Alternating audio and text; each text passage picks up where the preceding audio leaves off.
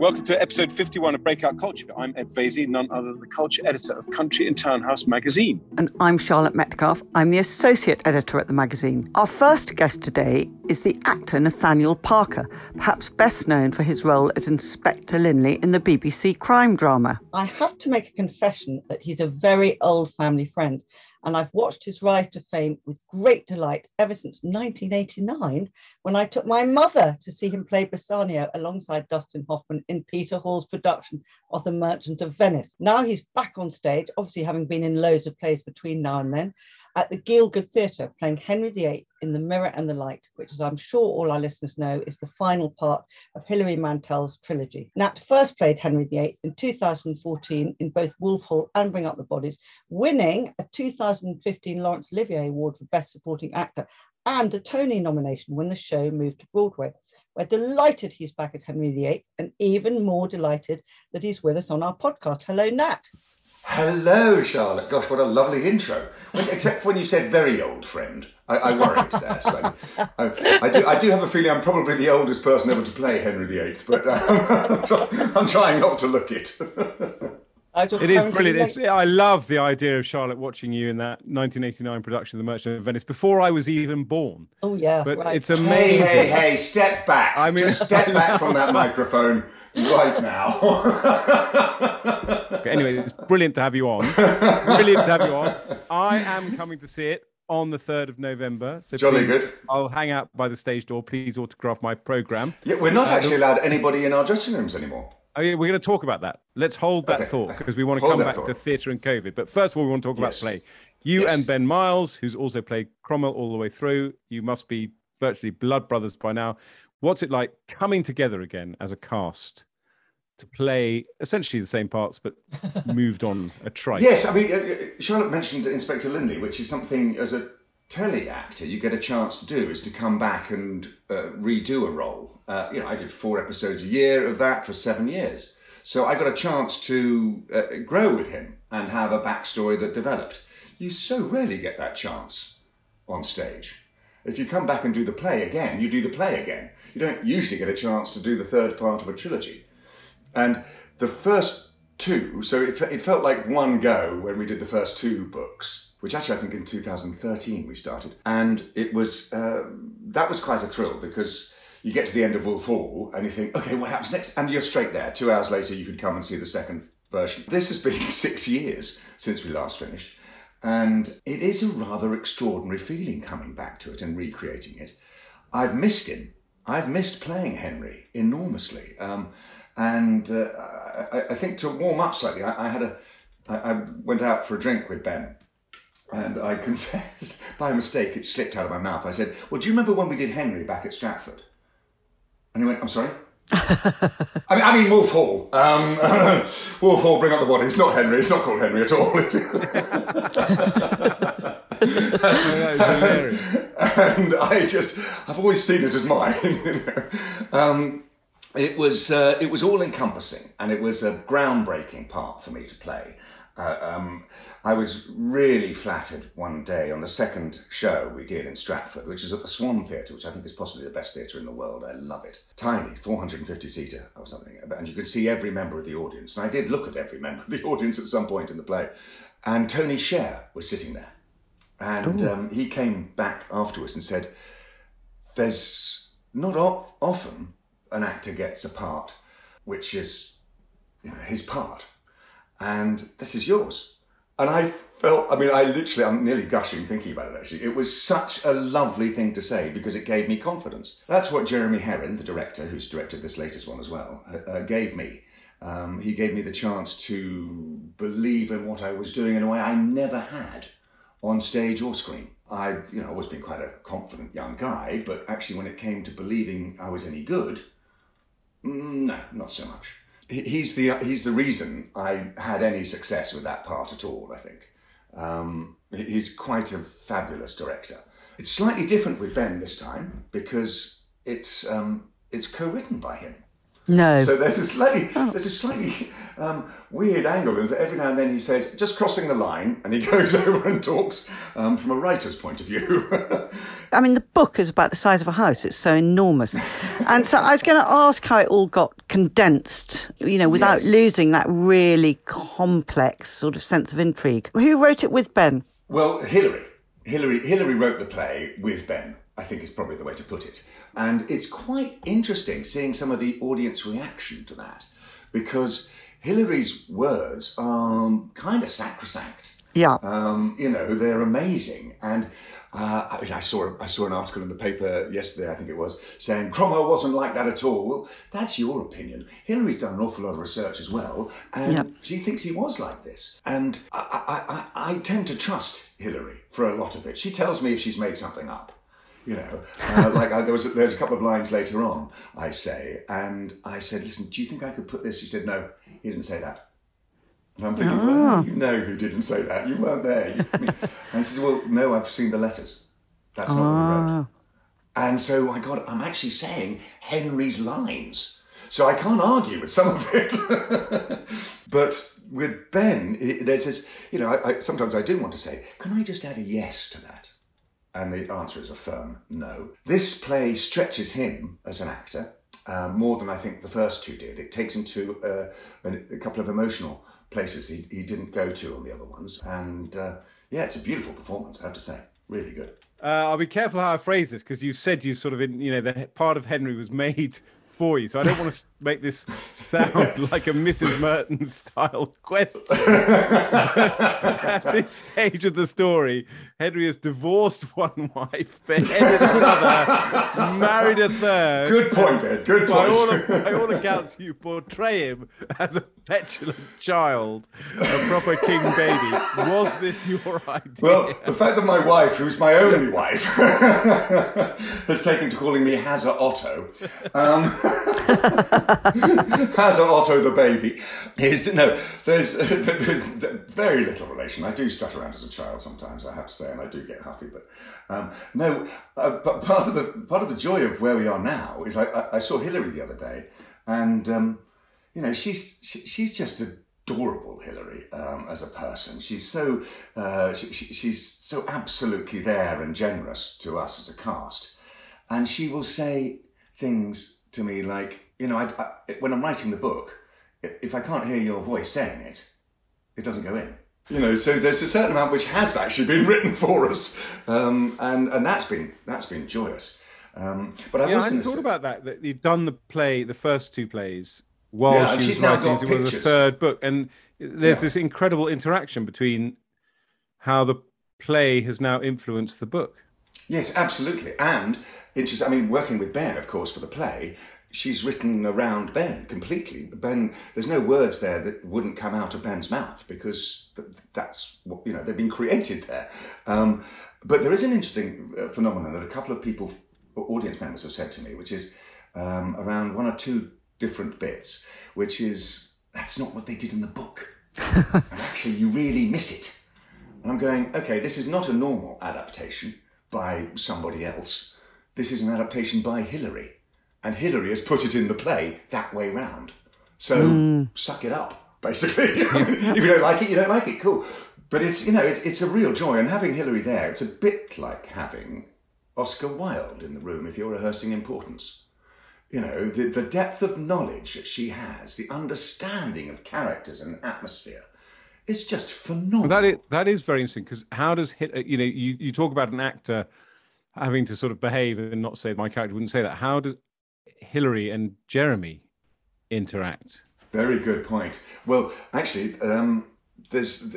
Jeremy's very deferential to Hilary because she's such a sodding genius. But he will often just defer to her, and there are times she will just lean over halfway through a scene because something's occurred to her, and he'll say, hold on guys a sec, Hilary just wants to say something, and she'll whisper in his ear, shall I talk about Tudors and sex? Yeah, okay, guys, we're just going to have half an hour on Tudors and sex. Can that be our next podcast, please? We should get Hilary on Tudors and sex. She is incredible. It was only legal to make love in the missionary position. What? Only legal to do that. I completely understand that. You'd have to go to confession if you did anything else. But what I always think is amazing is she gets all those atmospheres, doesn't she? She knows what, Cardinal Wolsey's cupboard smells like. Yeah. And when you open his trunk, there's that great thing when his trunks get open and there's all the smell of cedar and all sorts. How does she know all that? It's all that very visceral stuff that she's so good at. The trunk was made of cedar. Uh-huh. So she then says that because it would all have been listed down and inventoried at times. But there's often if there's something I say, I'm having trouble with this. Oh yeah, well I made that bit up. That's not history. That's me. And she's quite open about that. She doesn't try and disguise stuff, which I think does piss a few historians off. Can I quickly just segue into, well, it's not segue, it's crunching gears, but ask you about COVID in theatre, because you mentioned en passant that as I hung around the stage door and begged for your autograph, I would be sort of presumably bundled away. I mean, what is the atmosphere like as you go back to theatre and COVID rules and the audience and what's back to normal and what's not? I think I think individual theatres have their own codes, but I look out from my stage and I will see 30% masks, that's all. There's still certainly COVID hesitancy about actually coming to the theatre, despite the fact that we are open and we're saying we're open for business. And that's quite tough when you've got a cast of 22, 23, and you're saying, we need bums on seats, please. Backstage, we're not allowed to have guests in our dressing room, which Ben went, oh, thank God. And I went, oh, damn. Well, at least you're on the stage again, which we're delighted about. And we can't wait to come and see you. It is such fun. I hope you enjoy it because it's funny. I've had so many people come up and say, I didn't realise it was going to be so funny. Yeah, it's a wonderful experience. It's just about as much fun as I've ever had on stage. And we can't wait to come and see you. Thank you so much, Nat, for coming on and telling us all about it. Pleasure. You're a star. Pleasure. Thank you. Pleasure. Put a microphone in front of an actor and we won't stop. Our next guest is the historian Natalie Livingston, who founded the Cliveden Literary Festival in 2017. There are a lot of literary festivals around, but Cliveden has the distinction of being hailed by Ian McEwan as probably the world's best small literary festival. You should probably get it sponsored by Carlsberg, Natalie. Alain de Botton has called it the most dignified and beautiful literature festival on the planet. With the great historian Andrew Roberts at the helm as president, the festival is run by an impressive committee which comprises Natalie herself. It includes Catherine Ostler, the author and magazine editor, the historian Simon Seagrave Montefiore, and in the US, Tina Brown is the honorary chairman. This year's festival will run next weekend, the 23rd and 24th. It boasts me as a guest and also a great lineup from Emerald Fennell, General Petraeus and Amar Towles to David Baddiel, Chimundu Onuzu and Sebastian Folkes. I should have said, it sounded odd me saying I'm a guest. I mean, I'm going as a punter is what I meant. Anyway, we are delighted that Natalie's with us to tell us all about it. Good morning, Natalie. Hi, thank you very much for having me. Apologies for my croaky voice. Oh, well, hello, Natalie, and we're sorry you've got a cold, but thank you so much all the more for coming on our podcast. And this must be about the 5th or 6th time we've talked about Cliveden on this podcast, as so many amazing things go on there. I mean, apart from it being an incredibly beautiful setting for your literary festival, it's obviously one of Britain's most important stately homes. And your interest in it goes back to way before the festival, because in 2015, your book, Mistresses of Cliveden, 3 Centuries of Scandal, Power and Intrigue in an English Stately Home, was published. It's obviously a house packed with stories for a historian like you to have got your teeth into. But I'm intrigued to know what first really drew you to Cliveden. Well, I think it's impossible not to be seduced by Cliveden. It's the most beautiful, seductive, romantic, mysterious house. And I actually walked into Cliveden in April 2012 and I looked around the portraits in the Great Hall and I saw these fascinating looking women. And I just thought, do you know what? I really, really want to know the story of the women who've lived here. Anyway, that's what piqued my interest, and that was what my book was about. I feel close to Cliveden partly because obviously I know you, but also because William Astor, who I think grew up there, is my constituent, the great William Astor. But also, weirdly, Stanford, I think before you came to Cliveden, it was the Stanford University's UK campus. That is correct. You are completely correct.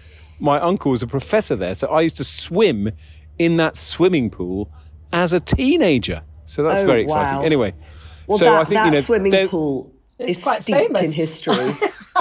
So some certain women have swum in that pool. Well, it's probably the most famous swimming pool in the country.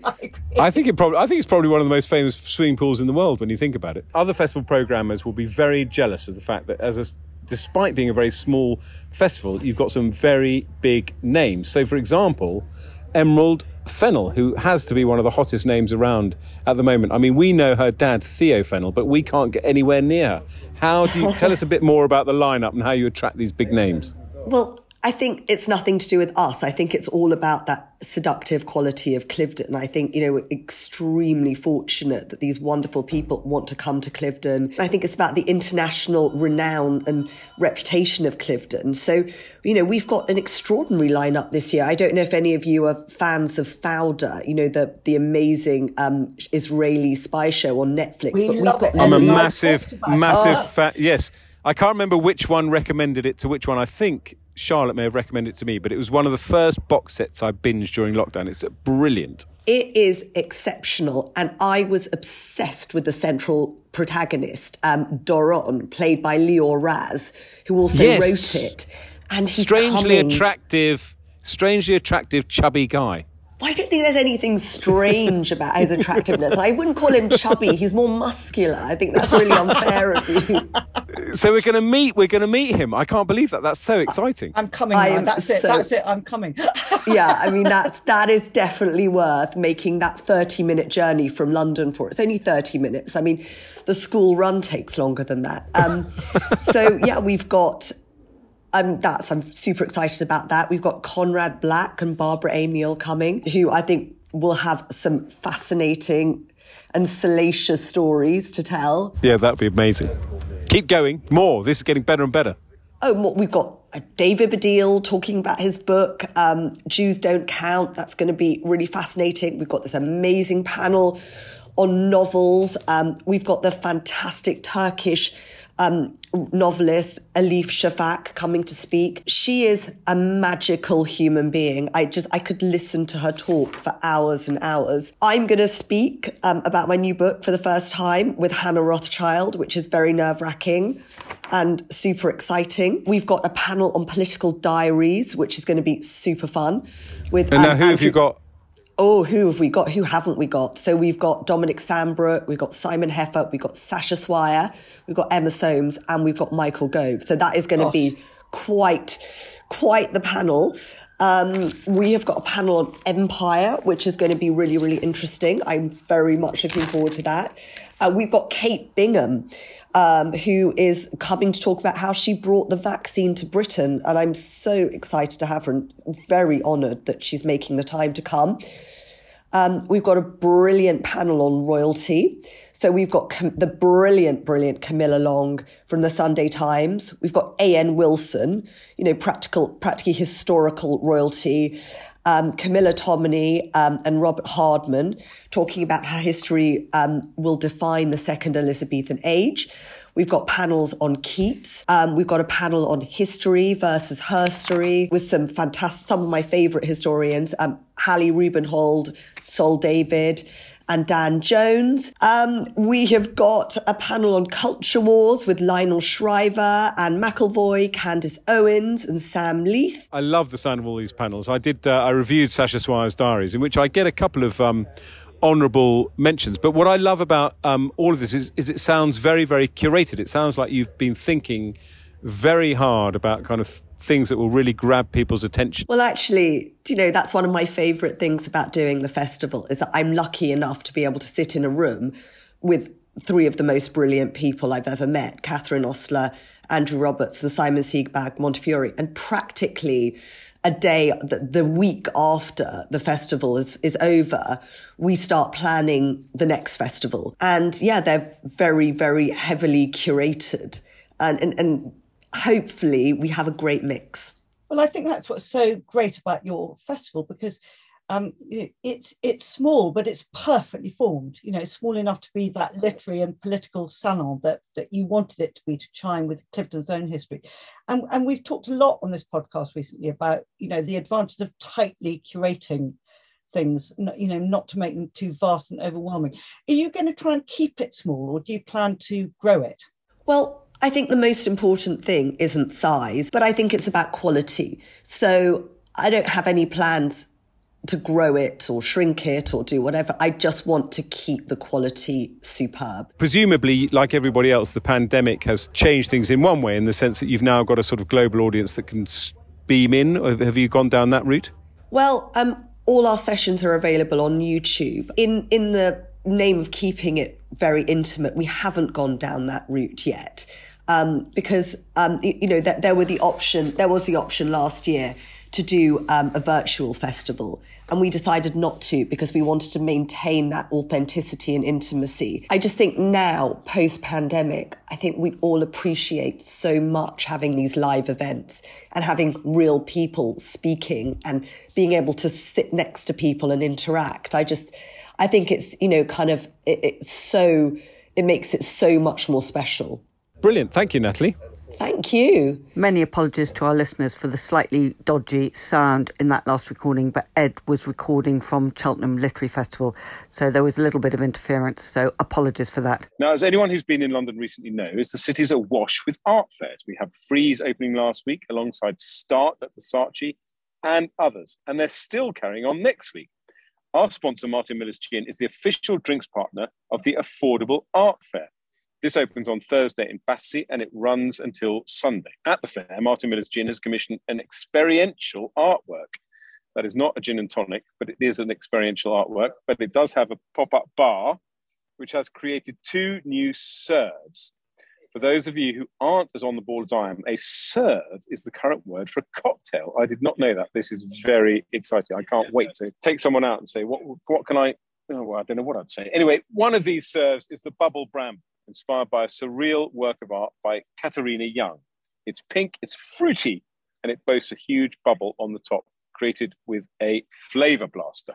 Well, I'm definitely going to be trying one of those, and I'm definitely visiting the walk-through art installation that Martin Miller has commissioned, which explores the themes of purity and transformation, which lie at the heart of the gin itself. The installation is called Fluid Form, and it's by 2 emerging artists, the Spanish painter, sculptor and sound artist Violeta Maya, and Greek designer and visual artist Perseus Hagianiset. I'm sure I pronounced that wrongly, but luckily to tell us more about those 2 artists and the installation and the Affordable Art Fair in general is the fair's UK director, Elizabeth Dellert. Good morning, Elizabeth. Good morning. Thanks to be here. It's really good to speak with you. Before we talk about the Martin Miller Commission, let's talk about what's different about the Affordable Art Fair. The clue is obviously in the name. So many fairs claim to be accessible with great entry points for those who don't necessarily know a huge amount of art, but want to find out more. But how do you differentiate the Affordable Art Fair in what is actually becoming quite a crowded market? Well, indeed. I've worked at lots of different art fairs in my tenure, but the Affordable definitely stands out because we are capped at £6,000. Affordability is relative, but it's definitely a sort of gateway entry into art world collecting. And we have a lot of fun. We support emerging artists and galleries of all sizes.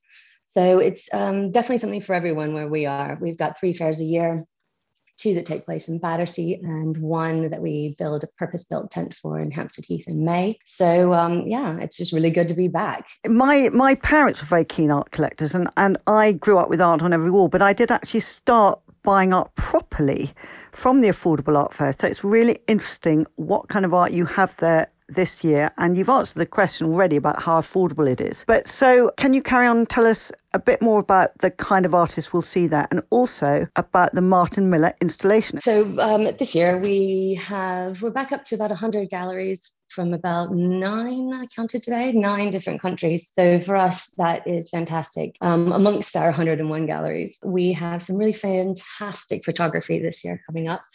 There's a great gallerist called Kerry Scott, who will be presenting works by Bindi Vora and Berto Herrera, 2 really, really cool photographic artists.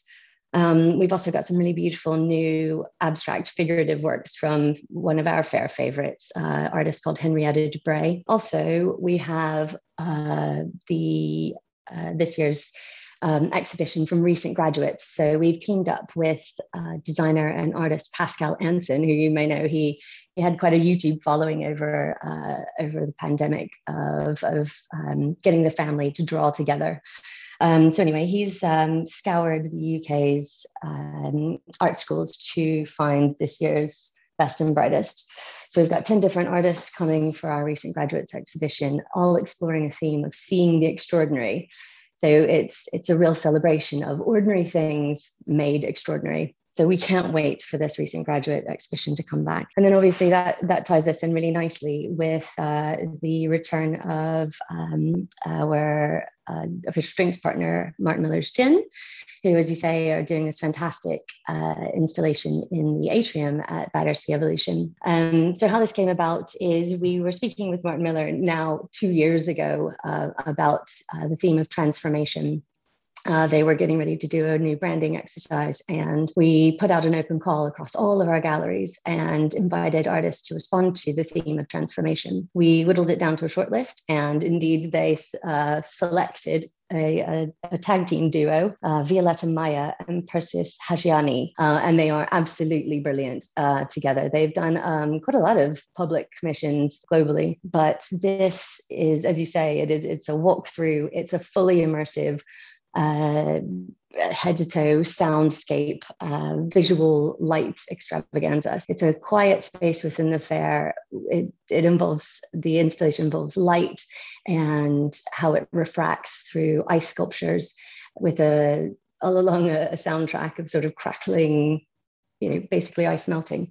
So it's almost like being in a gin and tonic. It responds beautifully to the art in isolation, which is a theme that Martin Miller are picking up with a series of commissions that they're doing this year. So these artists really didn't want to necessarily play on the negative elements of being isolated, but the opportunities for introspection and mindfulness and how we've all sort of transformed ourselves in the last 16, 18 months. Oh, it sounds really exciting. I mean, I was very interested to see at Start Art how many, even though it's supposedly a great venue for emerging artists, there were quite a few very established artists like Tracy Emin or Julian Opie or Bridget Riley selling work there as well. Have you got any work by established artists that they're selling at affordable prices? We do. We work with Manifold Editions and also Jealous Gallery, who definitely have some household names, I would say. Jealous Gallery have just released a new David Shrigley print. Everyone loves David Shrigley. He's a text-based artist who was on the fourth plinth, if you remember, in Trafalgar Square with his sort of thumbs up. And then we do, I think, have some Connor brothers and some Charming Bakers. So you really you can pick up a sort of household name for very, very affordable prices. I mean, it's interesting. I mean, I started the first ever job I had, showing the sort of privileged life I've led, was at the Contemporary Art Society Art Supermarket. And that was in 1985. And people would come in, buy a picture, and then they would literally, you'd take it off the wall and wrap it up in bubble wrap. And they would take it away in a big plastic bag. But have you found that online is competing with you, or is it complementary? Well, at Affordable, we were pretty lucky in that we didn't have to recreate the wheel. We have a simultaneous online art marketplace. No question, our online sales have absolutely skyrocketed. And there is definitely something for every taste, every medium, every price point. We've got ceramics, sculpture, prints and editions, all sorts of things. So you're right. I wouldn't say we competed, thankfully. That is definitely the challenge for us now, is to work out how we can dovetail the two together. I think people are still really keen to have that human connection. And that's why I do this. It's 100%, what brings it to life for me is meeting those artists face to face, having warm conversations with them, understanding where they are in their practice and where they want to be in their careers, and learning how to support them. And that is so crucial to who we are. That's, as Affordable Art Fair, but it's also in the brand DNA of Martin Miller's Gin too. So that worked out really well for our dovetailing. Oh, it sounds fantastic. Well, I can't wait to go, and I can't wait to try a bramble bubble cocktail. Well, we can't wait to see you. It's got your name on it, Charlotte. Well, thank you very much for coming. Thank you so much. It's been wonderful. We can't wait to go. Well, thank you, Ed. It was really lovely chatting with you. That's all we've got time for this week, but a huge thank you to all our guests and, of course, to Martin Miller's Gin for their support and sponsorship. Don't forget to visit their cocktail bar and try a bubble bramble at the Affordable Art Fair. And if that gives you a taste for arty cocktails, it's actually London Cocktail Week until the end of October. And if you visit their website at londoncocktailweek.com, you can find all the bars and places serving really unusual and art-inspired, delicious cocktails.